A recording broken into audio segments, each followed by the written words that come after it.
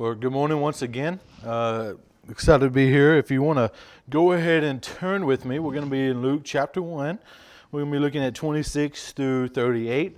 Luke chapter 1, 26 through 38. And in just a moment, we're going to stand and read it together. But I just want to catch us up with where we're at so far in our series during this Christmas time. And really what we've seen so far in 4 weeks is what we've been doing. It's 4 weeks so far, and this will be the fifth.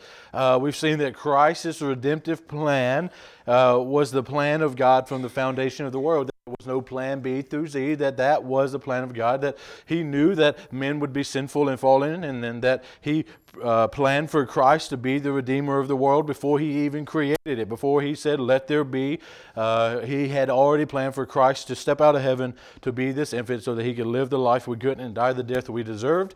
And we saw that in the first week, and then the week after that we looked at the fact that Christ was promised in the darkest moment in human history, and that was the moment in which Adam and Eve took of the fruit, and in doing that they rebelled and turned against God and sinned against Him, and in their rebellion they imputed sin, that sin went into the whole world. The whole world was cursed because of Adam and Eve's sinfulness and rebellion against God. Therefore all of creation has been marred, and it is not as the way that He intended it to be in the beginning. And then the week after that we looked at Christ was promised to Abraham, and that Christ is the promise to the covenant in which God made with Abraham, and that He would be the fulfillment of it, that He would be the one that would fulfill it as Abraham was put to sleep and these two items passed through the torn up pieces of animals, that this was a significant moment in which God was saying, I am going to fulfill this promise I have made to you. And we saw that in the birth of Christ. And then last week we looked at the fact that Christ was promised to David, that He was the promise, the fulfillment of the covenant in which God made with David. And because of that, Christ is the eternal King, the true King, the King that would last and reign on the throne of David forever and forevermore. And then this morning, as we move just a little bit closer to the birth of our Savior that we're going to be looking at next week, as we get just a little bit closer, we're really going to be looking at this moment in which Christ was promised to Mary. Now, I know that Jesus, the birth of Christ, was promised to Mary and Joseph, and I debated on addressing both of those stories, but really it's just too much information to do in one sermon, so we're going to be looking at the promise in which God made to Mary. And remember that He makes the same promise to Joseph, but it was slightly different because Joseph, finding out that his engaged fiance, we'll call her that his fiance was pregnant, didn't believe that it was his because they had never had any relations, and so that he was a just man, was going to decide to dismiss and to leave her quietly so it would not bring shame to her. And then the angel reveals himself to Joseph, and in doing so he tells him that this was the work of God, not a work of another individual, and that you should stay with him and name your son Jesus. Now that's the story of Joseph, but this morning as you stand with me, we're going to be looking at Luke chapter 1, 26 through 38, and we're going to be looking at the story of Joseph. Luke chapter 1, 26 through 38. And it says this: In the 6th month, the angel Gabriel was sent from God to a city of Galilee named Nazareth, to a virgin betrothed to a man whose name was Joseph, of the house of David, and the virgin's name was Mary. And he came to her and said, Greetings, O favored one, the Lord is with you. But she was greatly troubled at the saying, and tried to discern what sort of greetings this might be. And the angel said to her, Do not be afraid, Mary, for you have found favor with God. And behold, you will conceive in your womb and bear a son, and you shall call his name Jesus. He will be great and will be called the Son of the Most High, and the Lord God will give to him the throne of his father David, and he will reign over the house of Jacob forever, and his kingdom there will be no end. And Mary said to the angel, How will this be, since I am a virgin? And the angel said to her, The Holy Spirit will come upon you, and the power of the Most High will overshadow you, and therefore the child to be born will be called Holy, the Son of God. And behold, your relative Elizabeth in her old age has also conceived a son, and this is the 6th month with her who is called barren. For nothing will be impossible with God. And then Mary said, Behold, I am the servant of the Lord. Let it be to me according to your word. And the angel departed from her. Let's pray. Dear God, this is your word, and we thank you for it. God, we thank you for the power of your word. It is true and living. It is all powerful, God, because it is from you. And this morning, as we have opened your word, we've read it, and God, as we're going to go into a moment of explanation of it, God, take me, hide me behind your word, hide me behind your truths. God, let the words that flow from my mouth be the words that you would have, God, that represent your word truly. And God, where I err and where I fault, God, I pray and ask for forgiveness beforehand. And God, as we listen to your word being preached and explained, Father, that you would open our hearts, open our minds, open up every part of ourselves, God, so that we can receive it in the way that you intend for us to. God, I pray that if there's any here that doesn't know you, God, that you would lead them to yourself this morning. In your Son's perfect and holy name, amen. This morning, as I said, we're continuing through this idea of Christ being promised, that Christ was promised all throughout human history. And this is the truth of the matter, is that this wasn't just a moment or a random action of Christ's birth. This was the plan from the very beginning of the foundation of the world, in that throughout human history, God gives glimpses of the Christ that was to come, and a promise here and a promise there of the Redeemer that was to come. But this morning we see that it's almost here that the promise of the Messiah is given to the Messiah's earthly mother. And in doing so, we're going to be looking at this topic, and I'm going to say this word, and it's this hypostatic union. Now, it sounds like a really, really fancy word, and it really is. It's just a theological word that means that Christ was completely man and completely God. That he was 100% man and 100% God. Now, there's a mystery here of how this is possible. We cannot wrap our minds around this perfectly or understand it completely, and it's because we aren't God, and we aren't all understanding and all knowing, but Christ is completely God and completely man. And that's what we call the hypostatic union. And the reason why this is going to be so important is that if Christ was not completely God and completely man, then we would have no hope in this life. If Christ wasn't completely God and completely man, there would be no salvation of our sins. He has to be both. There can be no other way than Christ to be completely God and completely man. So much so that this is a deciding factor to be a Christian. That if we say that we don't believe that Christ is completely God and completely man, then we really do not fall in the category of a Christian denomination and a Christian orient. And so it's so important that we understand this morning and why this is so important for us. And we're going to walk through some scriptures that explain it to us. But we're going to first and foremost, we're going to see this in Luke chapter 1. And as we walk through it, I want to walk through the whole text as I always do. And then I want to come back to the key point afterwards.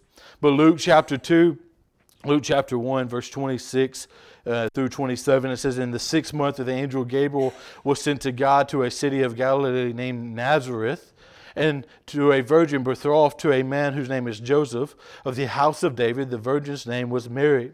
We see this two things that I just want to kind of point out, is that when we read this, we go ahead and we naturally assume that it says in the 6th month, meaning the 6th month of the year.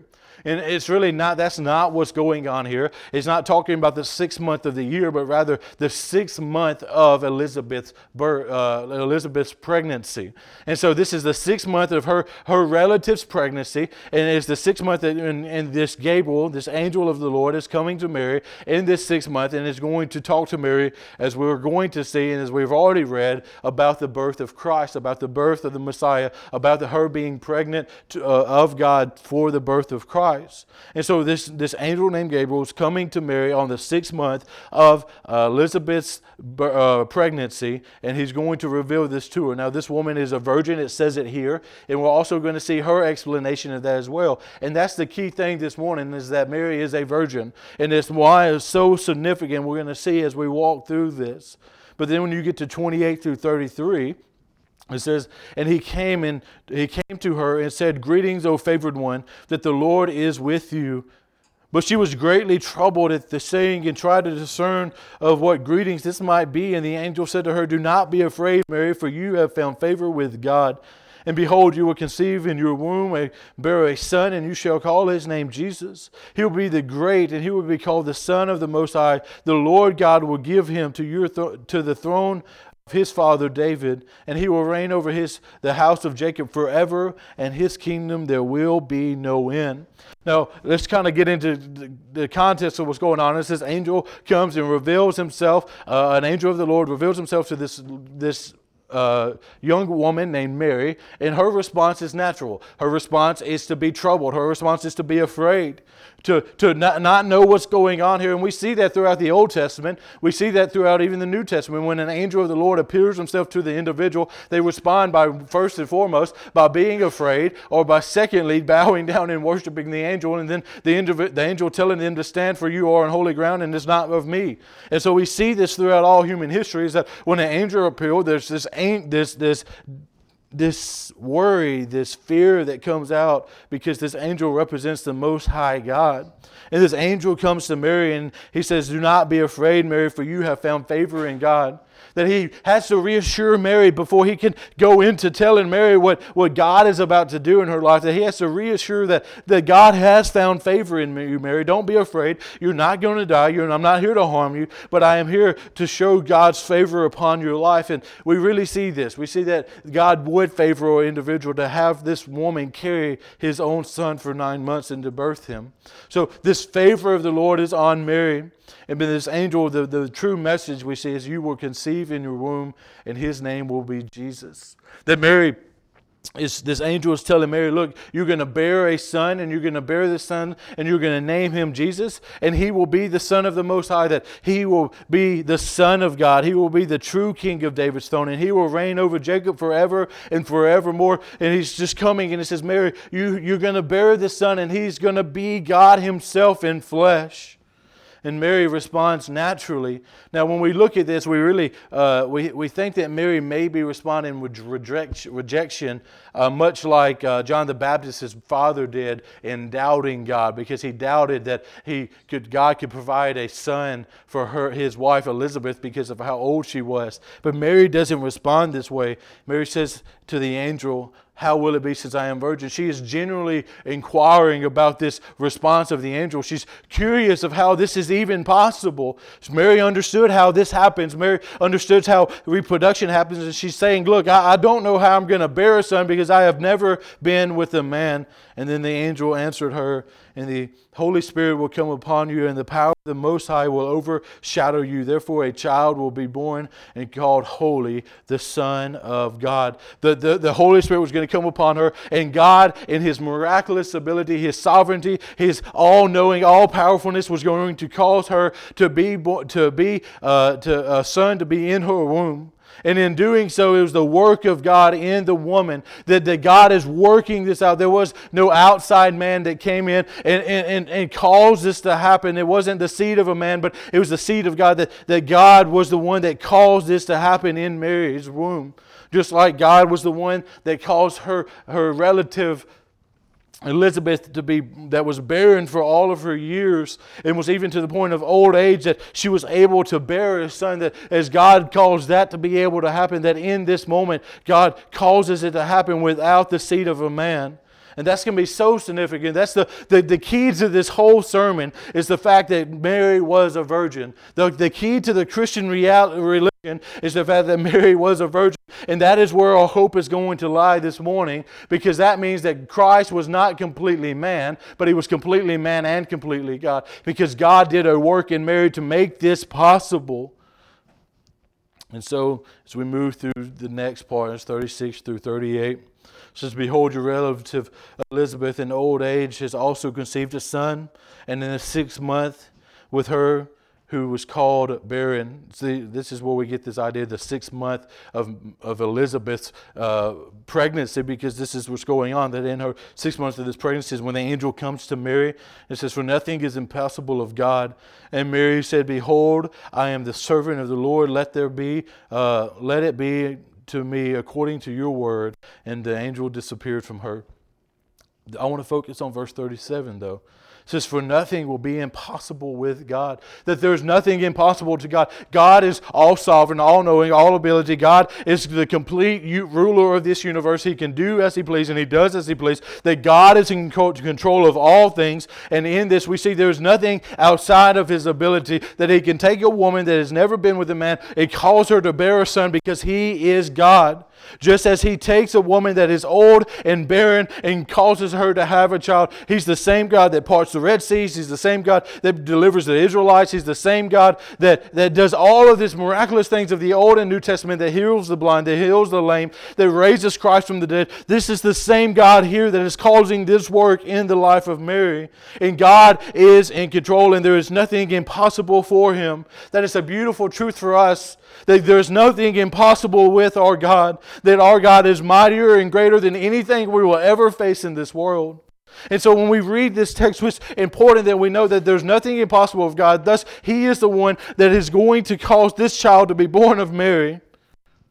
And that's so significant for us. And just a small little thing here, I don't know if everybody realizes this, but if you read this text correctly, you see that somehow, some way, Jesus is kin to John the Baptist, that He is kin to the forerunner of His ministry.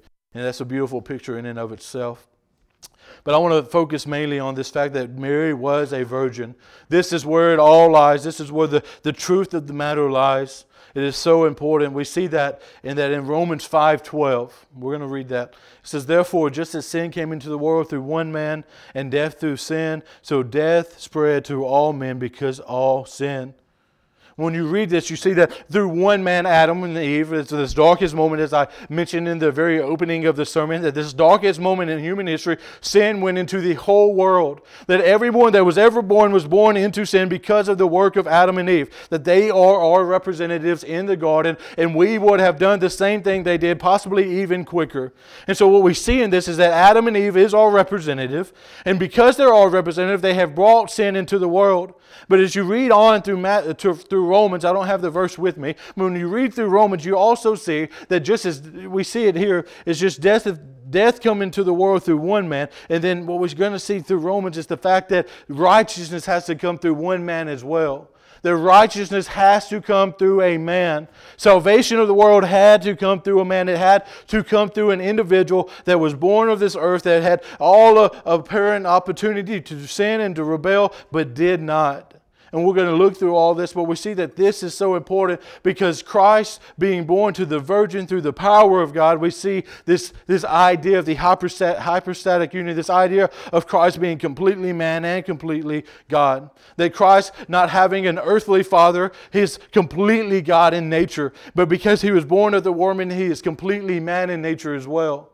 And we see this lived out in His ministry several places. We see this idea of Christ's humanity, of His weeping, His hurting, His sorrow, even the idea of sweating bloods before He went to the cross.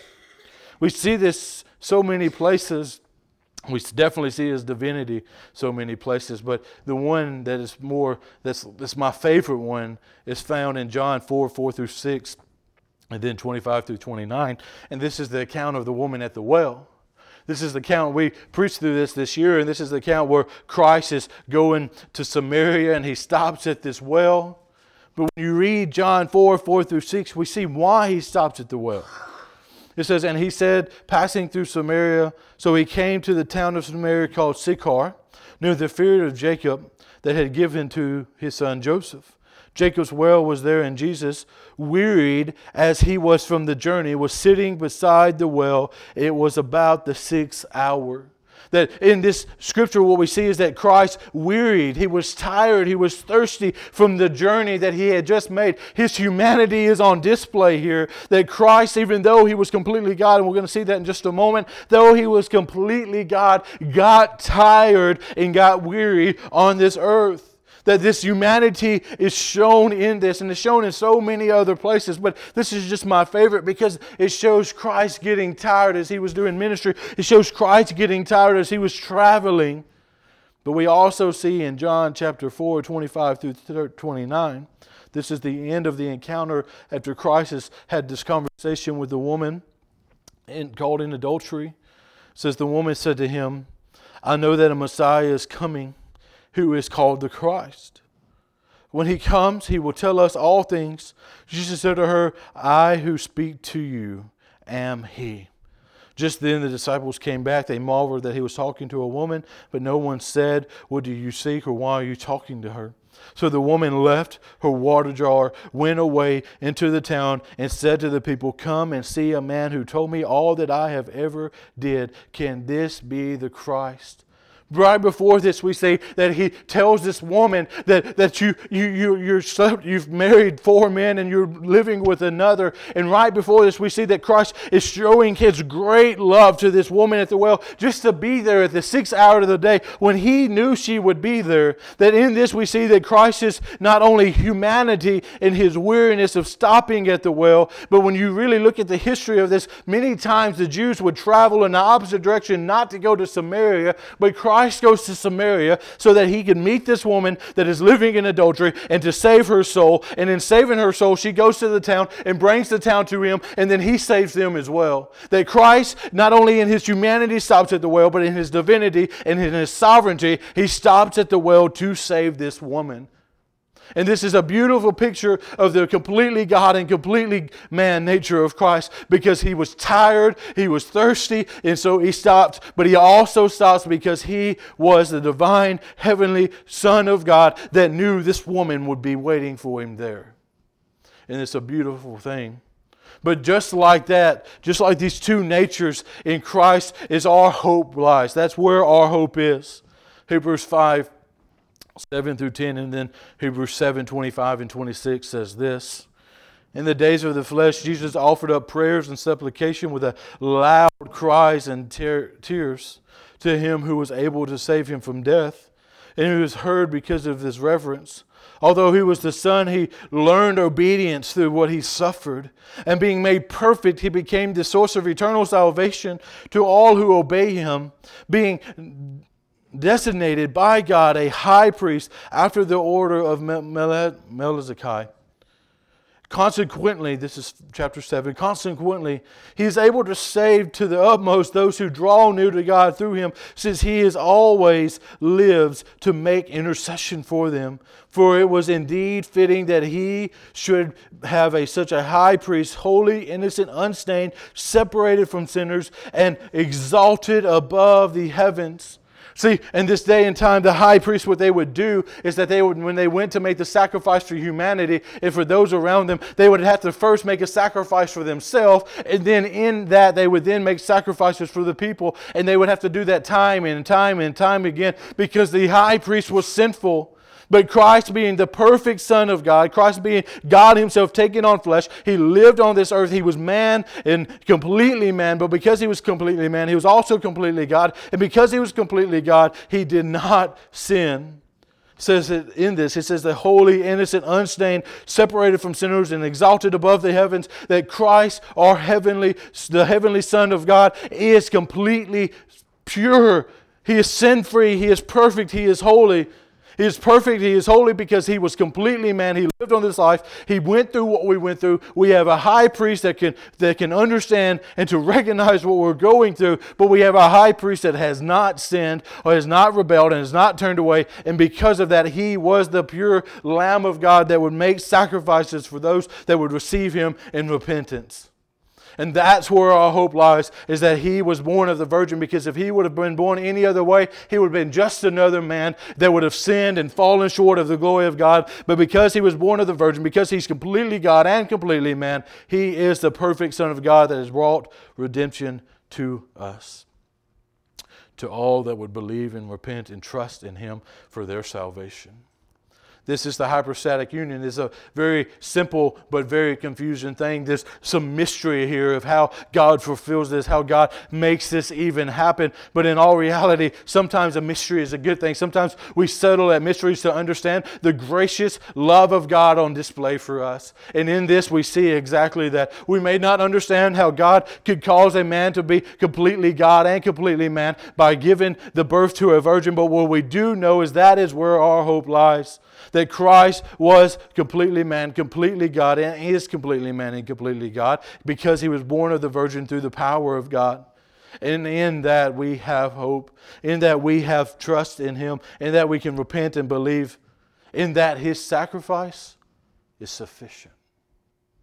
So when we look at all of this, we reflect on the birth of our Lord and Savior. We reflect on the fact that He was born to the Virgin and the significance of that. And because He was the born that was born of the Virgin, the completely God, completely man individual, what we see is that He is the one that would stomp the head of the serpent that we see in Genesis 3.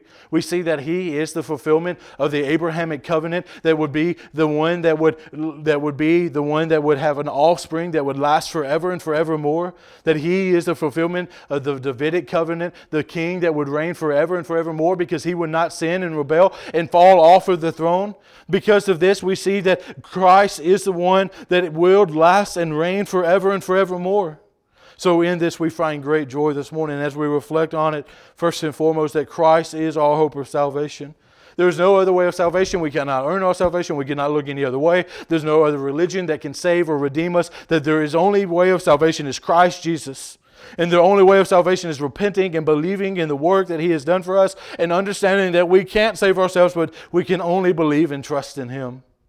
And then not only do we respond by hoping in Him, and many of us have hoped and trusted and believed in Christ for salvation.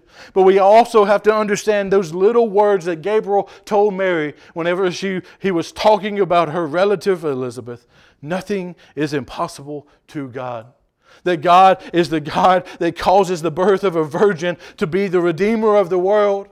And not only is He that God, but He's the God that does all the miraculous things that we see in the Old and New Testament. These are not parables. These are not things that may or could have happened. These are things that are actually history of humanity. And in that we see nothing is impossible of God. Oh, how beautiful that is for us. There's nothing in this world that we will face that is bigger than our Savior. There's nothing in this world that will be scarier or more terrifying than the God that we serve. He is the biggest, the baddest of them all, and He will bring those to Himself. And as bringing those to Himself, He will do what is good for His children.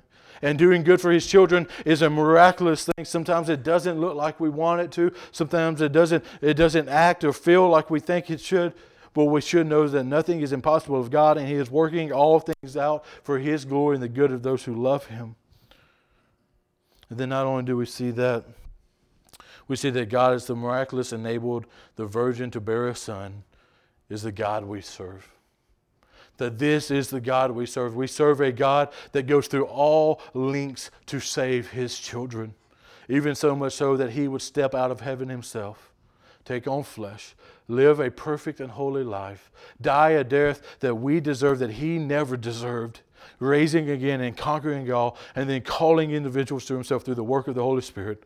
And in that we serve this God. We trust in this God. We hope in this God. He is the one that we serve. And He is greater and more mighty than any other ruler of this earth has ever, could ever, or will ever be. So this is the God we serve. And how great joy that is. So we come for this last song. I want to pray. Dear Heavenly Father, we come now. We thank You for this day. God, we thank You for who You are. God, we thank You for the virgin birth. Though we may not understand it, though it may not be comprehensible at times, God, it's something we find in mystery and we hope in.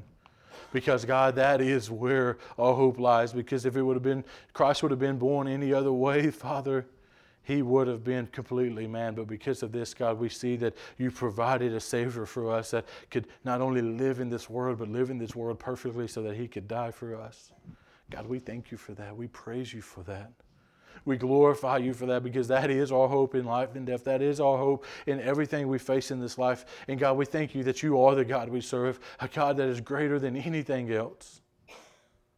And God, I pray this morning as we've reflected and heard Your word, God, that You would open our hearts, open our minds to the things that You would have for us to take away from here this morning and apply them. God, let this message not stop here. God, let us trust in You each and every day. We love You, we praise You, we glorify You in Your Son's holy name. Amen.